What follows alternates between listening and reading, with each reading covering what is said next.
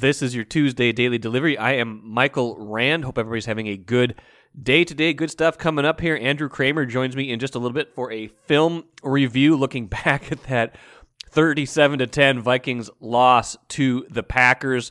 You know, not much went right. We'll look at whether they could have run the ball more, and we'll also take a look, though, at some guys this year who have maybe shown that they belong in this league and could have a bigger role going forward for the Vikings.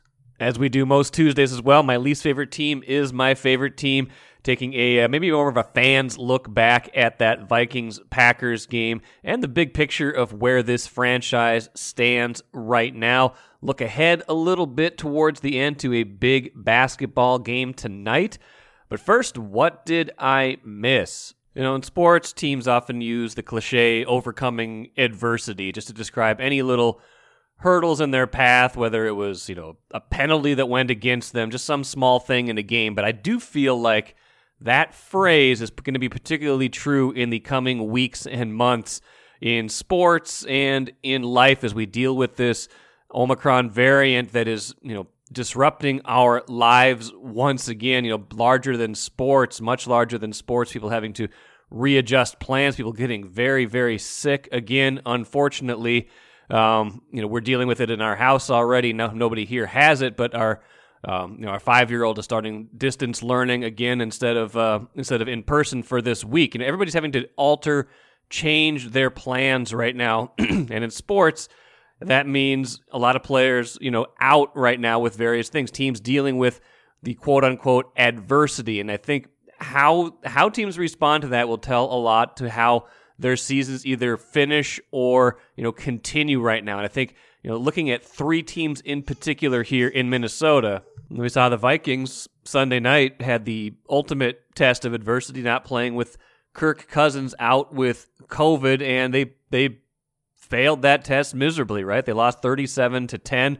Get into that a little bit more later on here with Andrew Kramer, and in my least favorite team is my favorite team with Keith Rashad. But, you know, adversity, you know, how a team responds to it is, you know, a mark of that team. And I think the Vikings, the effort they put forth in that Sunday game was indicative of a team that had just reached its end of being able to deal with the adversity that had been thrown at it this season. And the Wild is in the midst of kind of a similar stretch. They've lost 5 in a row. Their schedule's all over the map. They're playing, they're not playing.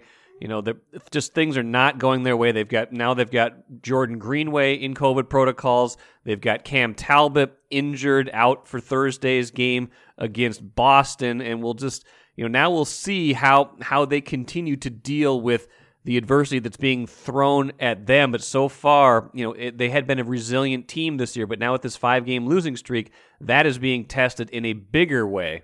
And I dare say the Timberwolves right now are probably dealing with adversity the best. They had a big win on Monday night against the Clippers. No Karl-Anthony Towns, no D'Angelo Russell in that game as they both worked their way back from COVID protocols, but still a motivated Patrick Beverley, Anthony Edwards with the big game, a lot of other role players stepping up. Jalen Noel has really found his way into this rotation through this adversity, taking advantage of an opportunity, and has become a player they can count on. So, you know, they've kind of fought their way through this stretch. It wasn't necessarily pretty. They did have 3 losses in a row before that one, but now, after they've fought their way through, they've got, you know, a bunch of games coming up here against the lower part of the Western Conference. You know, teams like Houston, New Orleans, and Oklahoma City. Those 3 teams are the Wolves' next 4 games. So a chance to get better here now that they're potentially going to get Towns and Russell back from those COVID protocols. So how you deal with adversity right now, you know,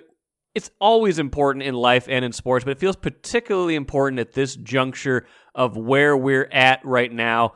And, you know, that's not to say things won't be different tomorrow or the next day for any of these teams, but it does tell me right now where teams are at. And I feel like the Timberwolves, for whatever reason, are dealing with adversity the best of the bunch in this moment.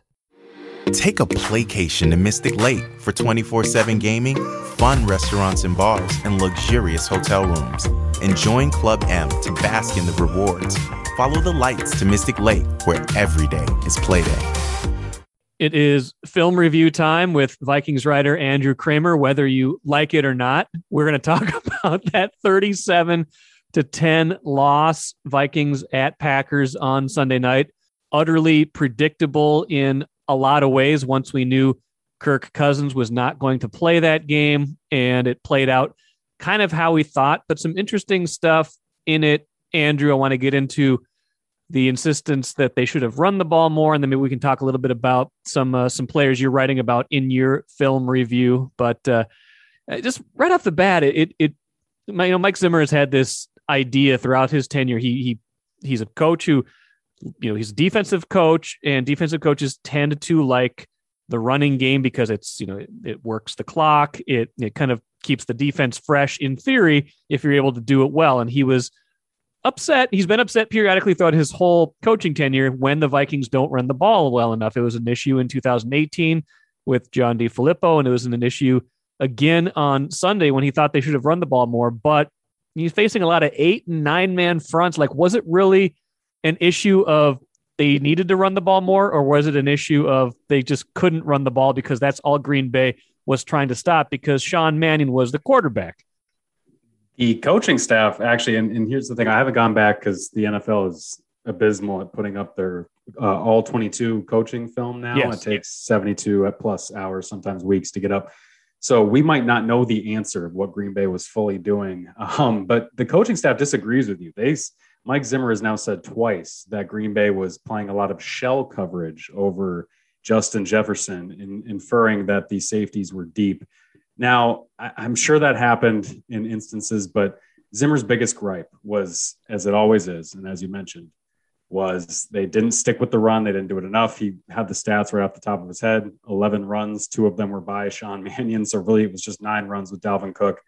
Zimmer saying Cook and Justin Jefferson are our best players. They need to get them the ball. Nobody can argue with that, but it is very telling for the relationship between Zimmer and the young Clint Kubiak, who at 34 years old is a first-time play caller this year.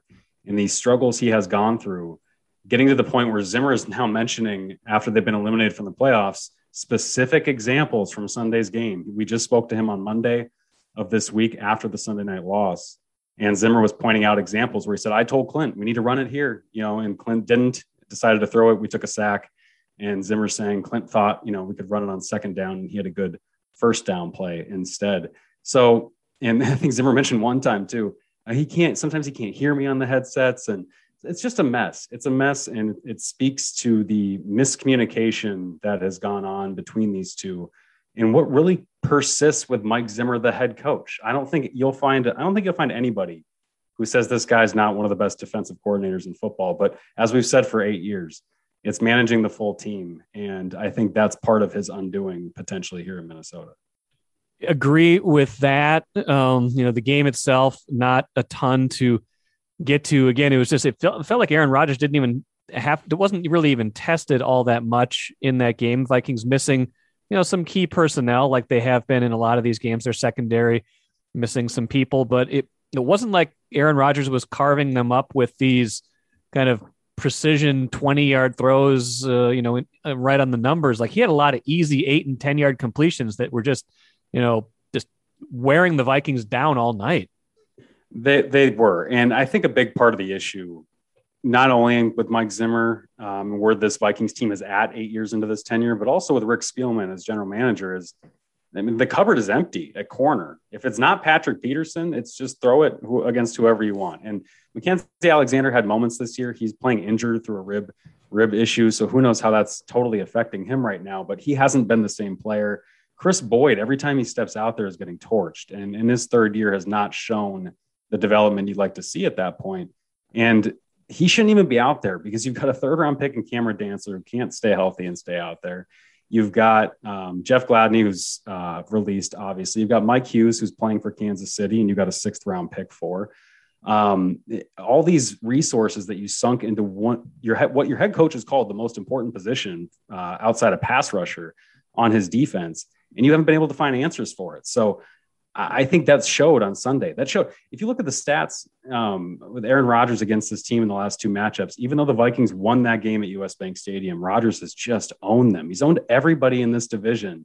And the Vikings Ben wrote this off his game story at Lambeau Field, but it was perfect in the way he framed it because the Vikings feel like they're right where they were 8 years ago when they were looking to fix this defense and looking for a new Mike Zimmer. They do indeed.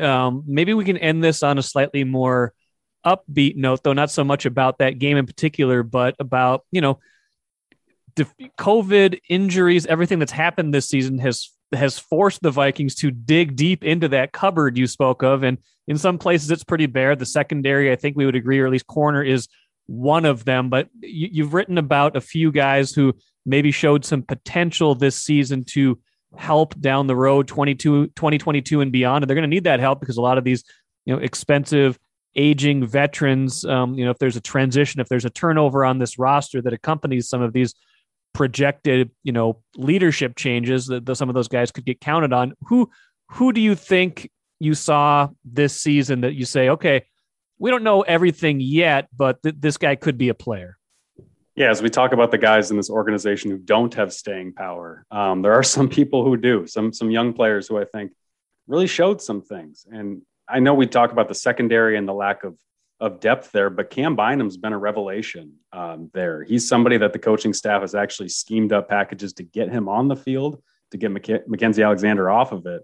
And so they can put Harrison Smith down at the line of scrimmage. And some of that's worked for them. And they wouldn't be able to do that without a third safety in Bynum. And for a rookie to do that at a position that's a lot about intellect, I think that speaks a lot to his ceiling. And he might be able to be an Anthony Harris type player for them moving forward because that kind of fits that mold. Unfortunately, he went on the COVID list Monday, unfortunately. So we'll see if he's available based on the new protocols for the finale. It's just insane. Yeah, they've got 5 guys they put on the COVID list today, 3 offensive linemen. We didn't even mention that. They've got they're down to 6 offensive linemen on the active roster right now. Could we see Wyatt Davis on Sunday? Well, like I mentioned, they got 6 on the roster, so they could start 5 and still have Wyatt Davis coming off the bench. That'd be great. So he's probably not one of the 5 that we've seen enough from this year. Who else have you seen that you think this guy could be a player? Yeah, I think 2 obvious ones are KJ Osborne and Kene Nwangwu. Both of those guys just really emerged. And KJ from the start, he was more pigeonholed as their slot receiver coming into this season. With Thielen and Jefferson on the outsides, but he's really shown that he can be that versatile guy, move around. He started for Thielen, caught 4 touchdowns in the last 5 games while Thielen's been dealing with that injury. And that's the kind of depth that everybody's been asking for years from the Vikings. And when are you going to develop? When are you going to find the next Jarius Wright? And lo and behold, they get a guy with his exact number out there doing stuff that Jarius Wright did for years on third down and in critical moments for this Vikings team. KJ had touchdowns in big moments against Pittsburgh, against Carolina, against Arizona, that really helped either keep them in those games or help them win those games.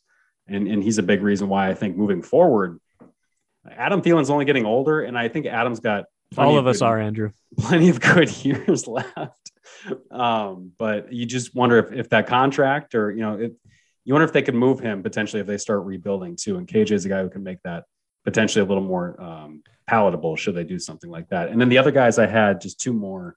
The kicker, believe it or not, I went with him because I think he actually has proven that he can be a guy that can be relied upon, bounce back from bad games, bounce back from bad moments, deal with Mike Zimmer for an entire year. And if you can do that, it doesn't matter who they hire. I think they'll be all right at kicker. And then I actually got a double. Oh, Ezra Cleveland was my last one. Again, on the COVID list for this week. On the COVID list, but Ezra Cleveland has been really good for them. And it's a little overshadowed by the issues that Garrett Bradbury and Oli Udoh and whoever's been starting at that spot have had for them this year. But Ezra's been a little bit of a revelation too. And he's gotten stronger, and you can see him. There was a play against Chicago a few weeks ago where he just moved Eddie Goldman off the ball a couple yards, and Goldman, one of the best nose tackles, and has been for years in Chicago. And that's the kind of play that says something, I think, about potential and alignment, and the Vikings should be feeling pretty good about what they have in Cleveland. Well, we'll see how good they feel. We'll see who is evaluating these guys going forward. Andrew, good stuff with the film review. We'll probably do this one more week next week, maybe take a look at that Bears game, whatever transpires in it, and also maybe some of the guys that might be coming and going. So good stuff. Appreciate it. Get some rest, and we'll catch you again next week. Sounds good, Mike. Thanks. Good stuff as usual from Andrew, and we'll be watching today to see if there are any indications that there might be a shakeup in leadership with the Vikings. Don't know if that would happen before the season ends. Don't know if a decision has even been made yet, but these things tend to happen quickly when they do happen. Welcome to another award-winning segment. My least favorite team is my favorite team. Keith Rashad joins me again. We skipped last week, which was just as well because that loss to the Rams was fairly nondescript and predictable, as was Sunday night's debacle is maybe a good word for it against Green Bay. But when it's so utterly predictable based on Kirk Cousins being out with COVID, which was utterly predictable in the first place, and just the way the game goes, you could see it coming from a mile away. Words are hard to come by for a game like that, but we will try anyway. Will we not? I've got no poetry this week. That's fine. The game doesn't deserve it. The game didn't deserve poetry. Well, and the other part is, so we've been doing this segment all season long, and it's been fun. And I come on and I get overexcited about the Vikings and say dumb things. And it's just an enjoyable perspective from one fan who's watched his team his entire life. Yes. But the problem, and I've tried to keep it in that spirit and in that vein and lighthearted. But the problem is like this Vikings team in that game is just a microcosm for the idiot society we live in today. And it just is because, there are basically two groups of people in this world, right? There are those folks who understand and recognize that we are a part of a society and that there's connections that we affect each other. And then there are those people in this world who are so committed to an idea of individualism and their own sense of self that they refute any level of connection whatsoever. And this Vikings team, right, you hate to put it through the perspective of football, but this is the society that we're in. And, both of those perspectives have a certain amount of value and are understandable. And when you get to extreme with either one of them, you end up with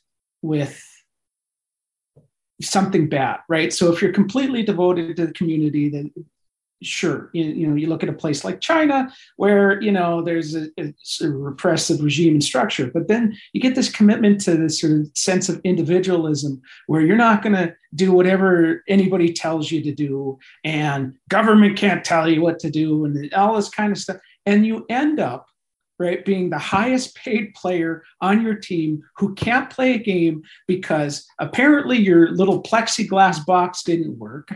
And meeting outside in January didn't work. And you're exactly the most predictable thing possible that could have happened for this team this season did, where in the one game that they absolutely needed to win, their high-priced quarterback who hides behind the guise of many different things, right? In this effort to demonstrate what a good guy he is and how committed he is to some sort of higher calling, is ultimately demonstrated to be utterly and completely selfish and unwilling to think of not just himself, but his team and the rest of society in making a choice that led him to not be on the field for the game that they needed him to be on the field for. And I would be absolutely fine with never seeing him in a Vikings uniform ever again. Let's also note, it wasn't just him, that there were many players on this team who behaved in the exact same way. And for a team that seems to have people who in the abstract would seem to be relatively likable, it turned out to be a very unlikable team who demonstrated a level of callousness and selfishness that ends up costing the team in a way that is a microcosm of how that attitude costs our society as a whole. Yes, and the irony is, too, that Green Bay's quarterback is in the same boat and missed a game earlier this season for the same COVID-related reason, and they lost that game, too. The difference is their high-priced quarterback is good enough to make a difference in all the other games except for that one, that the one didn't matter all that much. They will still be the number one seed in the playoffs, which hurts even more if you are a Vikings fan, and basically pick them apart on Sunday with some pretty basic passing schemes that, the game, Sean Mannion, for all of his effort and for, whatever he brings to the table, just there was just not a way that they were going to win that game with what he was bringing to the table, or what the running game wasn't producing, what he wasn't able to produce to make up for that. I don't know that Kirk Cousins would have been the difference in that game, but certainly would have given them a much better chance, at least, to do that. But let's be honest. Again, we've talked many times on this segment how we are not of the tank, get the draft pick mode, but at a certain point, it is, you kind of want definition in a season. You don't want kind of this, are you in, are you out? And that Sunday night game sure seemed to bring clarity to a season that was trending towards this clarity, but that seemed like the final piece of clarity in the, this is not working, this is who this team is, this is who the leadership is in this whole thing. But did it actually do that? Right? It did for me. It did for me, at least. Maybe for you, but right.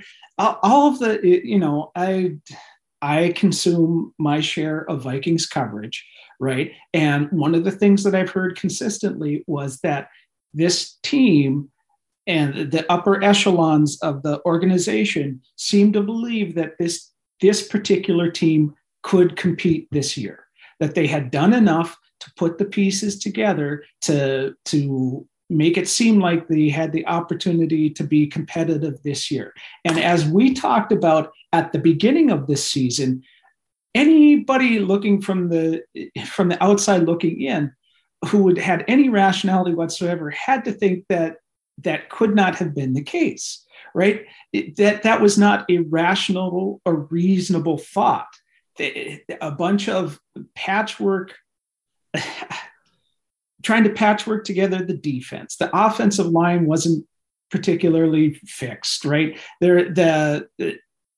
Mike Zimmer was still going to be Mike Zimmer. Kirk Cousins was still going to be Kirk Cousins, right? And so we can say, all right, now we have definition for this particular season. But if the people who are running this organization thought that they had enough to put together at the beginning of the season, one can envision a really dumb scenario where somebody talked somebody into believing that, well, it was a lot of bad luck. It was COVID. It was, it was Danielle Hunter getting injured, right? We're still just that very close if we can just patch together a few more things. And it kind of seems like, I don't know, I'm not an insider, you might know better than I do, but it kind of seems like there might be a lot of backstabbing kind of going on at Winter Park right now. This person saying, well, it wasn't my fault, and that person saying, not my fault, and Mike Zimmer's getting on the podium basically saying it's not my fault. And so it makes you wonder if somebody isn't going to win this backstabbing contest, and then we will continue to operate under the vein that things are okay, or we just need to do this a little bit more, when frankly, this team is not close, and it's got an aging defense. The offensive line isn't fixed. It's got a quarterback who cannot overcome the limitations that he brings to the table for the salary that he brings to the table. He would be fine if he were a $1 million quarterback, but he's not, right? He's going to make 3 times that next year, and you cannot have that. And so they're not close. And my fear is that we don't have that clarity precisely because of the rhetoric that seemed to be happening within the building before the season began. I think the only inaccuracy in that was that they're at TCO Performance Center in Eagan now and not Winter Park. Oh, yeah. That was the only part of that I deem inaccurate, because I think you're right. I think anytime there is, the deck chairs. Their best player on defense was Jimi Hendrix all year long.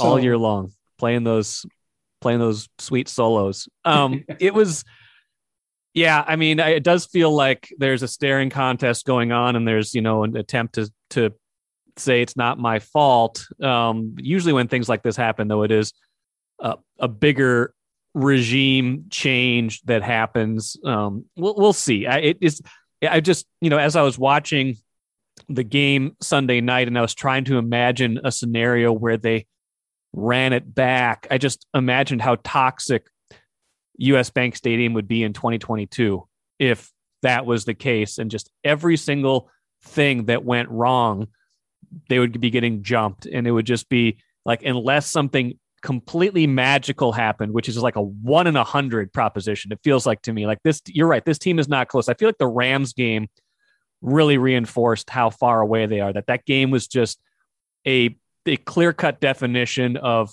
what a contending team looks like and what a fringe team looks like, and what happens when those two teams play, when everything is basically on the line, when one team's trying to secure its spot and move up in the rankings, and one team is just trying to hang on. That was the difference. That's the difference. That's the Rams are where the Vikings were like 5 years ago, where you thought the Vikings were on the up.